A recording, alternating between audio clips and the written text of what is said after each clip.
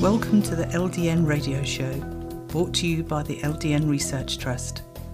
I'm your host, Linda Elsiegood. I have an exciting lineup of guest speakers who are LDN experts in their field. We will be discussing low-dose naltrexone and its many uses in autoimmune diseases, cancers, etc.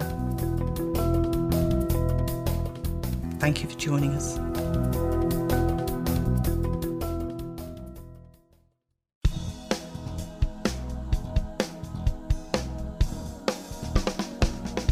This show is sponsored by Diet for Health, who offer nutrition consultations worldwide for people struggling with weight, chronic illness or willpower. Owner Jill Brook is a long-time nutritionist, researcher, autoimmune patient and LDN advocate who specialises in stubborn bodies and difficult cases. She listens closely, offers practical strategies and cares like you are family.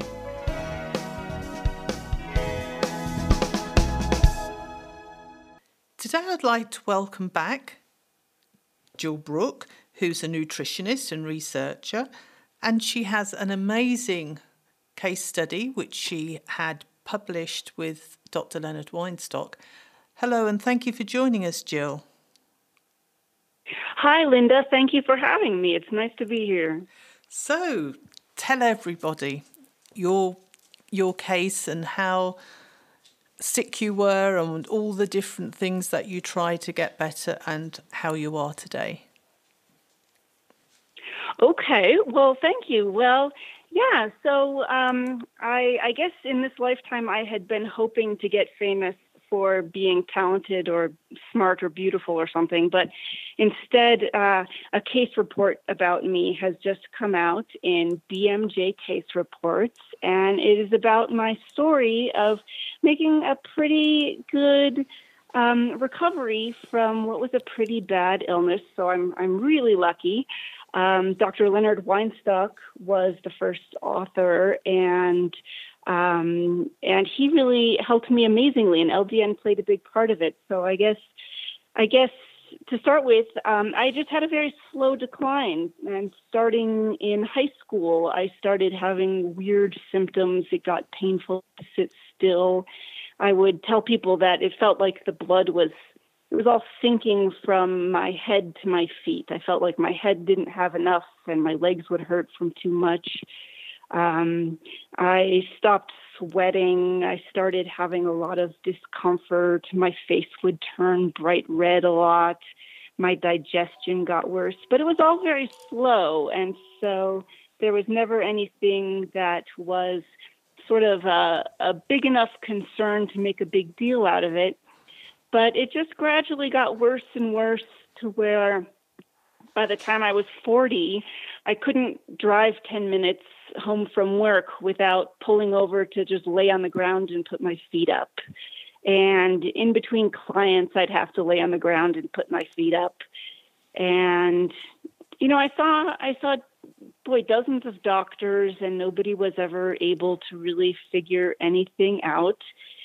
So I just kind of kept on keeping on. And I'm sure a lot of people can relate who are listening that, you know, you so slowly get worse that you don't even realize how bad you are. And looking back at it now, I kind of have to laugh. You know, I was so fatigued that getting dressed all at once was too much. So I would, you know, get dressed, you know, the lower half of my body at one time and then rest an hour and then get dressed in the upper half. And sometimes just lifting my arms would be so tiring that I'd have to kind of psych myself up to do that, you know, like, okay, lift now. Okay, now. And looking back, I realized how abnormal that was. But at the time, it was such a slow descent into feeling rotten that I didn't really think too much of it. And, you know, as I'm sure you know, you see enough doctors who don't find anything wrong with you, and you just start to think you're crazy and pathetic, and your self-esteem kind of takes a dive, and that makes you even less likely to seek out help. So after 17 years, I finally got a diagnosis of POTS and mast cell activation syndrome. And so POTS is when it was kind of just what I had been describing. Your blood pools, so your head doesn't get enough blood, and so your brain kind of freaks out and does all kinds of crazy things, not getting enough blood. You start to kind of faint and not be able to focus your eyes, and standing up is tough. The mast cell activation is when you sort of act allergic to all kinds of things that you shouldn't be. And so it's kind of a mess. I just kind of had all sorts of things wrong with me. And I felt pretty bad about it because I thought a lot of it was in my head. And I know that that's a situation that a lot of POTS and mast cell patients have. And so it stunk. It really stunk. It was pretty bad. And 17 years is a long time, isn't it, to wait for the diagnosis? Yeah, it was. And luckily, I find it interesting to research medical stuff. And so in the end, I basically Google doctored myself, and then was able to refer myself to the Mayo Clinic, where they confirmed it. So at that point, I was just happy to not be crazy. And they had me try a whole lot of things, and none of them helped very much. But at the time, like I said, just not being crazy was good enough. But I kept getting worse, which in some ways was bad and depressing. But in some ways it was good because it provided more clues. And when I started fainting constantly, that was maybe able to get the attention of enough doctors to do a little more testing and get to the bottom of things. But I have to say that at one point I was on 28 pills per day, I think. Wow. It might have been even a few more, and I wasn't feeling better. And so honestly, it was attending the 2015 LDN conference just online that completely changed everything for me. That was really a turning point. And so I have to thank you, because at the time I didn't know you or anybody at the LDN Research Trust, but seeing a number of the presentations by Tom O'Brien and Leonard Weinstock and I think Jill Callahan and Thomas Cowan, and it completely opened my eyes to so many things that ended up being relevant. And so I don't know how you do it. I don't know how you find these people who are ahead of the curve on all this research, but that was a real game changer for me. Mm-hmm. So how did you go about repairing your body? I think that's a good way of putting it, isn't it? Yeah. So at that point, I couldn't stand up. I couldn't eat. I couldn't use the bathroom without fainting. I was in just so much pain, nerve pain and other kinds of pain. I couldn't stay in one position because I was allergic to physical pressure. So if I, would sit on my butt for 5 minutes, it would puff up and be painful. So I was kind of a mess. I couldn't do anything. Mm-hmm. So the first thing I did was I learned about LDN after the conference. And because I had all these crazy allergies, I was afraid to take very much. But after learning about LDN, I actually called the Dr. Gila Handler at LDNdoctor.com, because I was in Alaska. I was heat intolerant, so I had moved from California to Alaska, where there were no doctors who knew anything about LDN. And so I took a chance. I thought, oh boy, internet doctor, what am I doing here? And she was absolutely wonderful and knowledgeable and very helpful. And I got a LDN prescription through her. And I just took a very tiny amount because I was afraid of having allergic reactions to everything. But it was amazing because within one day, all I can say is I just felt a little more psyched. And, I had been pretty depressed, and in pain and hopeless. And so that was a big deal. That gave me hope. Even just that tiny amount of LDN. And after a few more days, it helped with my pain and my energy and my mood. And it kind of gave me the energy to keep researching and pursuing more solutions. And like the case study explains, the LDN started me turning around. A little more researching got me using IVIG, which is a therapy where other people's antibodies, I guess if 1,000 blood donors or 10,000 blood donors, if you collect all their antibodies and mix them up and clean them and then infuse them into my bloodstream, that's IVIG. And that was also a really almost miraculous thing for me within a few days. And then after that, I kept increasing my dose of LDN because I was a lot less allergic to everything. And the amazing thing was that every time I would increase my dose of LDN, I'd feel a whole lot better. And in a lot of different ways, the expected ways. So things like inflammation went down and my energy improved and my mood improved. But the thing that really was a bit of a surprise and a happy surprise was how much it helped my digestion. And since then, Dr. Weinstock's research has shown me why, and it's all written in the BMJ case study article.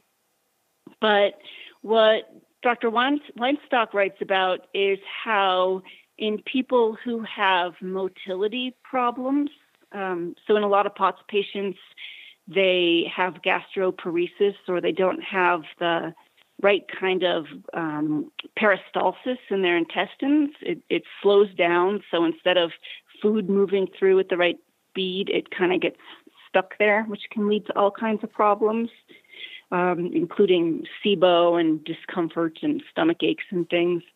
LDN can help trigger a more healthy motility. And so what really ended up being miraculous, I think, for me is that for at least POTS patients who are in my situation where it probably has an autoimmune foundation, that LDN can help in at least 3 different ways. As Dr. Weinstock writes in the paper, it can help with autoimmunity, inflammation, and gut motility, which also serves, better gut motility means getting rid of SIBO. I also learned that I had SIBO, the small intestinal bacterial overgrowth, which is not only really uncomfortable and gives you stomach aches, and it's gross and smelly, and it can kind of have a bad feedback loop and increase autoimmunity and inflammation. So getting rid of that is a really big deal for I think a lot of people, and certainly in my case. So LDN was kind of magical in all 3 of those ways for my situation, and possibly for a lot of other people like me. And I have to say that Dr. Weinstock is amazing for figuring all this out. And so I hope if there's any other dysautonomia patients or POTS patients listening, that they'll look him up and look up his research on all this. Mm. He's like an investigator, isn't he? He likes to gather all the evidence and then he tries to crack the case. He is. He's just amazing. I've heard him say in some of his lectures that he wants to solve syndromes. He considers syndromes a dirty word because they don't have explanations, and oftentimes the patients don't get respect for having syndromes. So he's such a hero in my eyes. and his research really, I feel like, is going to help a lot of dysautonomia patients. Definitely. Could you tell us a bit more about the IGV? Is that the right way round? Yeah, IVIG. It stands for intravenous immunoglobulins. And so as I mentioned, it is I hope I'm saying this right, a blood product where they take donated blood and they just take out the antibodies and from healthy people, and they clean them and they combine them from a lot of different donors. And then I think there's different schedules you can do it on. My schedule is that every 4 or 5 weeks, I go to an infusion clinic and I sit there for about 5 hours. Wow, while a long time. Yeah, although I'm actually pretty fast. I'm actually the fastest person I've ever heard of. A lot of patients, they cannot tolerate it very fast because they get bad headaches and other side effects. So some people would have to go 5 days in a row for 8-hour days. Goodness. So it's pretty invasive and it's pretty grueling. It can have some bad side effects. A lot of patients claim that they feel like they were hit by a truck or that they have a flu for the following week. I think there is a little bit of risk of blood clots and kidney problems. That being said, for me, I can't believe how within just a few days' time, I felt like a completely different person. I could be upright without fainting. My nerve pain just kind of went away. I had really loud ringing in my ears for a decade, and it just disappeared just one day. And I know that I'm unusual, and I've been told, that I should not compare my reaction with other patients who have dysautonomia or POTS or mast cell activation, because I think typically other patients who've received IVIG for this, if it does help them, it might take, as long as 6 months to know about it. And so I'm not sure what it is about my case, but I was very, very lucky. And I have to say I was even luckier than I look to have gotten it, because it's not easy to get IVIG. It's very expensive, and it's hard to get insurance companies to pay for it. And the only reason I got to even try it was that I fainted in my doctor's office in Alaska, and when I came to, the doctors said that they had a dose of IVIG that was left over from some other patient who had not shown up for an appointment, and it was expiring the very next day. And so they were going to have to throw away this very rare, very expensive treatment. But the nurse was willing to stay late. And I think of her as my guardian angel, Betsy, who she stayed late. She canceled an appointment with her husband for a date, and instead infused me with this. And within a couple days, I was a different person. And so I don't know if the LDN played into that, or if I just have something a little different than most patients, but it was very, very lucky. So did you have the IVIG before LDN or after? So I was on 1 gram or 1 milligram of LDN for about 2 months. And then I started the IVIG, and then my medication sensitivity went away. So I worked up to 2 milligrams LDN and felt better. And then I worked up to 3 milligrams and felt even better. And then 4.5 milligrams and felt even better. And then that's where I have stayed. And does your insurance company pay for it now? You know what? They do not. And I haven't gone to a lot of work to try to get them to, because I haven't found it to be very expensive. And I'm just so grateful to be standing in here that I have to admit that the insurance piece of the puzzle still scares me, especially with politics and, changes that might happen. And so I have not tried to change anything. I have felt grateful to have what I have, and I haven't wanted to mess with anything. So I still talk to Dr. Handler at ldndoctor.com every 6 months, and I still get my prescription through her because my other doctors, they don't mind that I'm on LDN, but I don't think they understand it. And so I haven't wanted to burden them. And Dr. Handler always gives me great other tips as well about other things that I can do. So I kind of enjoy talking to her every 6 months. And I have to say, talking to a doctor and getting that refill from the comfort of my living room, just with an app on my phone, is amazing. So it's kind of worth it just for the convenience alone. Mm-hmm. And how easy is it to get? You said it that the IVIG is expensive and rare.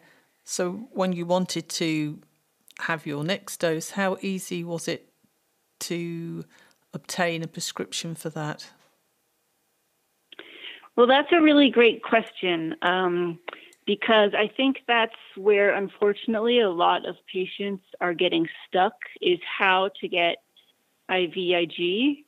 Because right now, POTS, I don't think POTS even has a diagnosis code. And the way it works in the U.S. is that I think various treatments are approved for various diagnostic codes. So the fact that POTS doesn't even have a diagnostic code makes it really tough. So I had mentioned, I think, that one of my problems was sort of an allergy to physical pressure, where anytime I have pressure on any body part for more than a couple minutes, it would get hives and it would get puffed up and painful for days. And so that's called delayed pressure urticaria angioedema. I think I got that right. And so just completely coincidentally, that diagnosis did qualify for IVIG with my insurance company. And so I got a bit of a twofer. I just by luck happened to have two problems that were both helped by IVIG, and it was the other one that was covered for insurance. And so right now, as far as I know, most of the patients who have been able to receive IVIG have a comorbidity or another diagnosis that does qualify them. There's research going on at Harvard right now with IVIG for small fiber polyneuropathy, where that kind of covers the dysautonomia, the autonomic neuropathy, and then also some other kinds of neuropathy. And they found that IVIG helped something like 77% of patients who had this. And so I feel like the research is coming along, but I don't know how long it will be before there's enough that, insurance is covering it. And so you have to say, as an LDN fan and also as a nutritionist, if I could not get access to IVIG, I would personally be doing everything I could to make sure I got to have LDN, but also that I was doing everything for gut health, because, as Dr. Tom O'Brien talks about in the LDN yearly conferences, that autoimmunity really starts in the gut. And there's so much we can do for gut health that can halt maybe even reverse autoimmunity, that if I had it to do over again, I would actually do all that before IVIG, because IVIG has scary side effects. Fixing your gut health is just a bunch of healthy things that everybody ought to do anyways. Mm-hmm. So what do you do nowadays, eating-wise, to keep your gut healthy and happy? So the first thing I do is just eat clean. And by clean, I mean things that nature intended. So kind of even taking that to the highest level. So it's not just avoiding packaged processed food, but also avoiding foods, for example, avoiding chicken that has been raised with antibiotics and hormones in the factory feedlot conditions, avoiding dairy that has been raised with a lot of, chemicals and antibiotics and hormones. So really, really eating as clean as possible, making sure, especially to avoid any artificial sweeteners, which have been proven to really cause dysbiosis and problems with your gut bacteria, avoiding gluten. Dr. O'Brien is amazing with his research at showing how absolutely everybody, even if you don't think you have a gluten problem, you get a little bit of leaky gut from gluten. I'm making sure to eat fermented vegetables every day. I don't like them. They taste so bad. But kimchi and sauerkraut and some of those. Making sure to eat a really wide variety of vegetables, because I think Dr. Thomas Cowan is great about always talking about how we humans, we kind of evolved to eat just a huge variety of different plant foods. And nowadays, the average American, I think, only eats something like, I might get this number wrong, but something like only 20 different vegetables in a year. It's kind of crazy. And each kind of healthy gut bacteria thrives on a different kind of plant food. Mm-hmm. So getting into really wide variety of those. Also, making sure not to overdo the salt when possible, because that can affect your gut bacteria. Not overdoing the sugar, avoiding sugar as much as possible. Things like managing stress, getting enough vitamin D, getting enough omega-3s from sources that are as clean as possible, like Alaska wild salmon. It's getting harder and harder to find clean fish, so that's a little bit of a challenge. But yeah, basically just trying to eat a really huge variety of plant foods and keep the eating really clean with some fermented foods, I would say. And having done an elimination diet to figure out which foods don't seem to work for my gut for whatever reason, which is probably something everybody ought to do anyways. But, as you can tell, these are all completely harmless habits that are healthy anyways.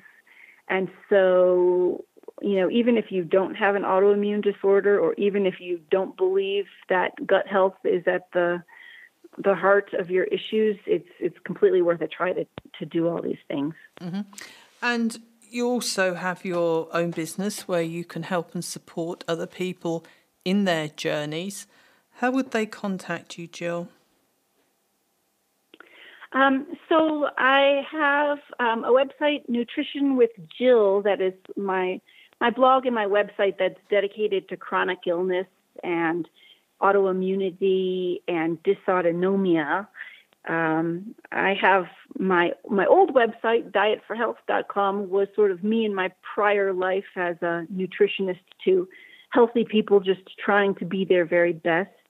But yeah, in either case, I do phone and Skype consultations. And so nutritionwithjill.com has a contact page, and people are welcome to contact me or ask me questions. If you want me to write about a new topic in my blog or do some research and write about it, I'm happy to do that. I love interacting with other people who are fighting the same battle, because I know how tough it is.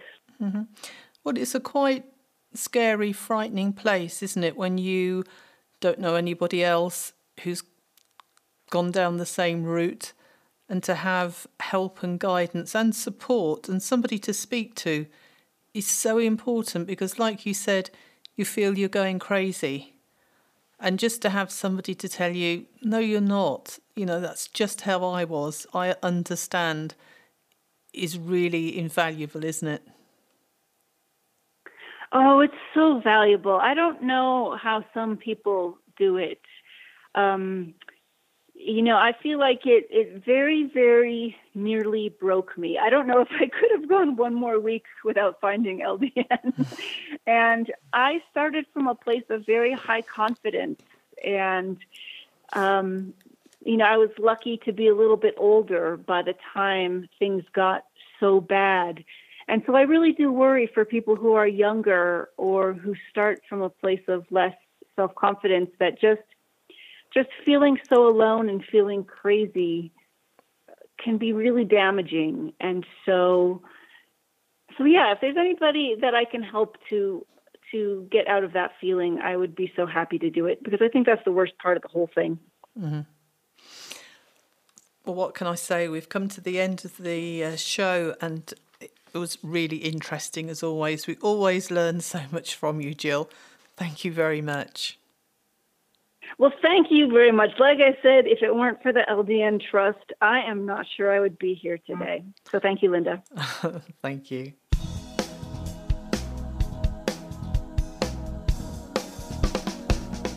This show is sponsored by Diet for Health, who offer nutrition consultations worldwide for people struggling with weight, chronic illness or willpower.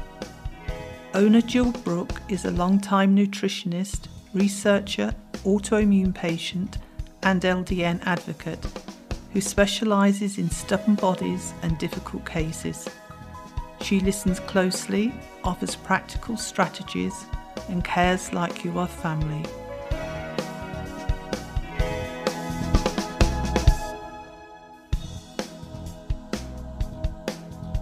Any questions or comments you may have, please email me, Linda, Linda, at ldnrt.org.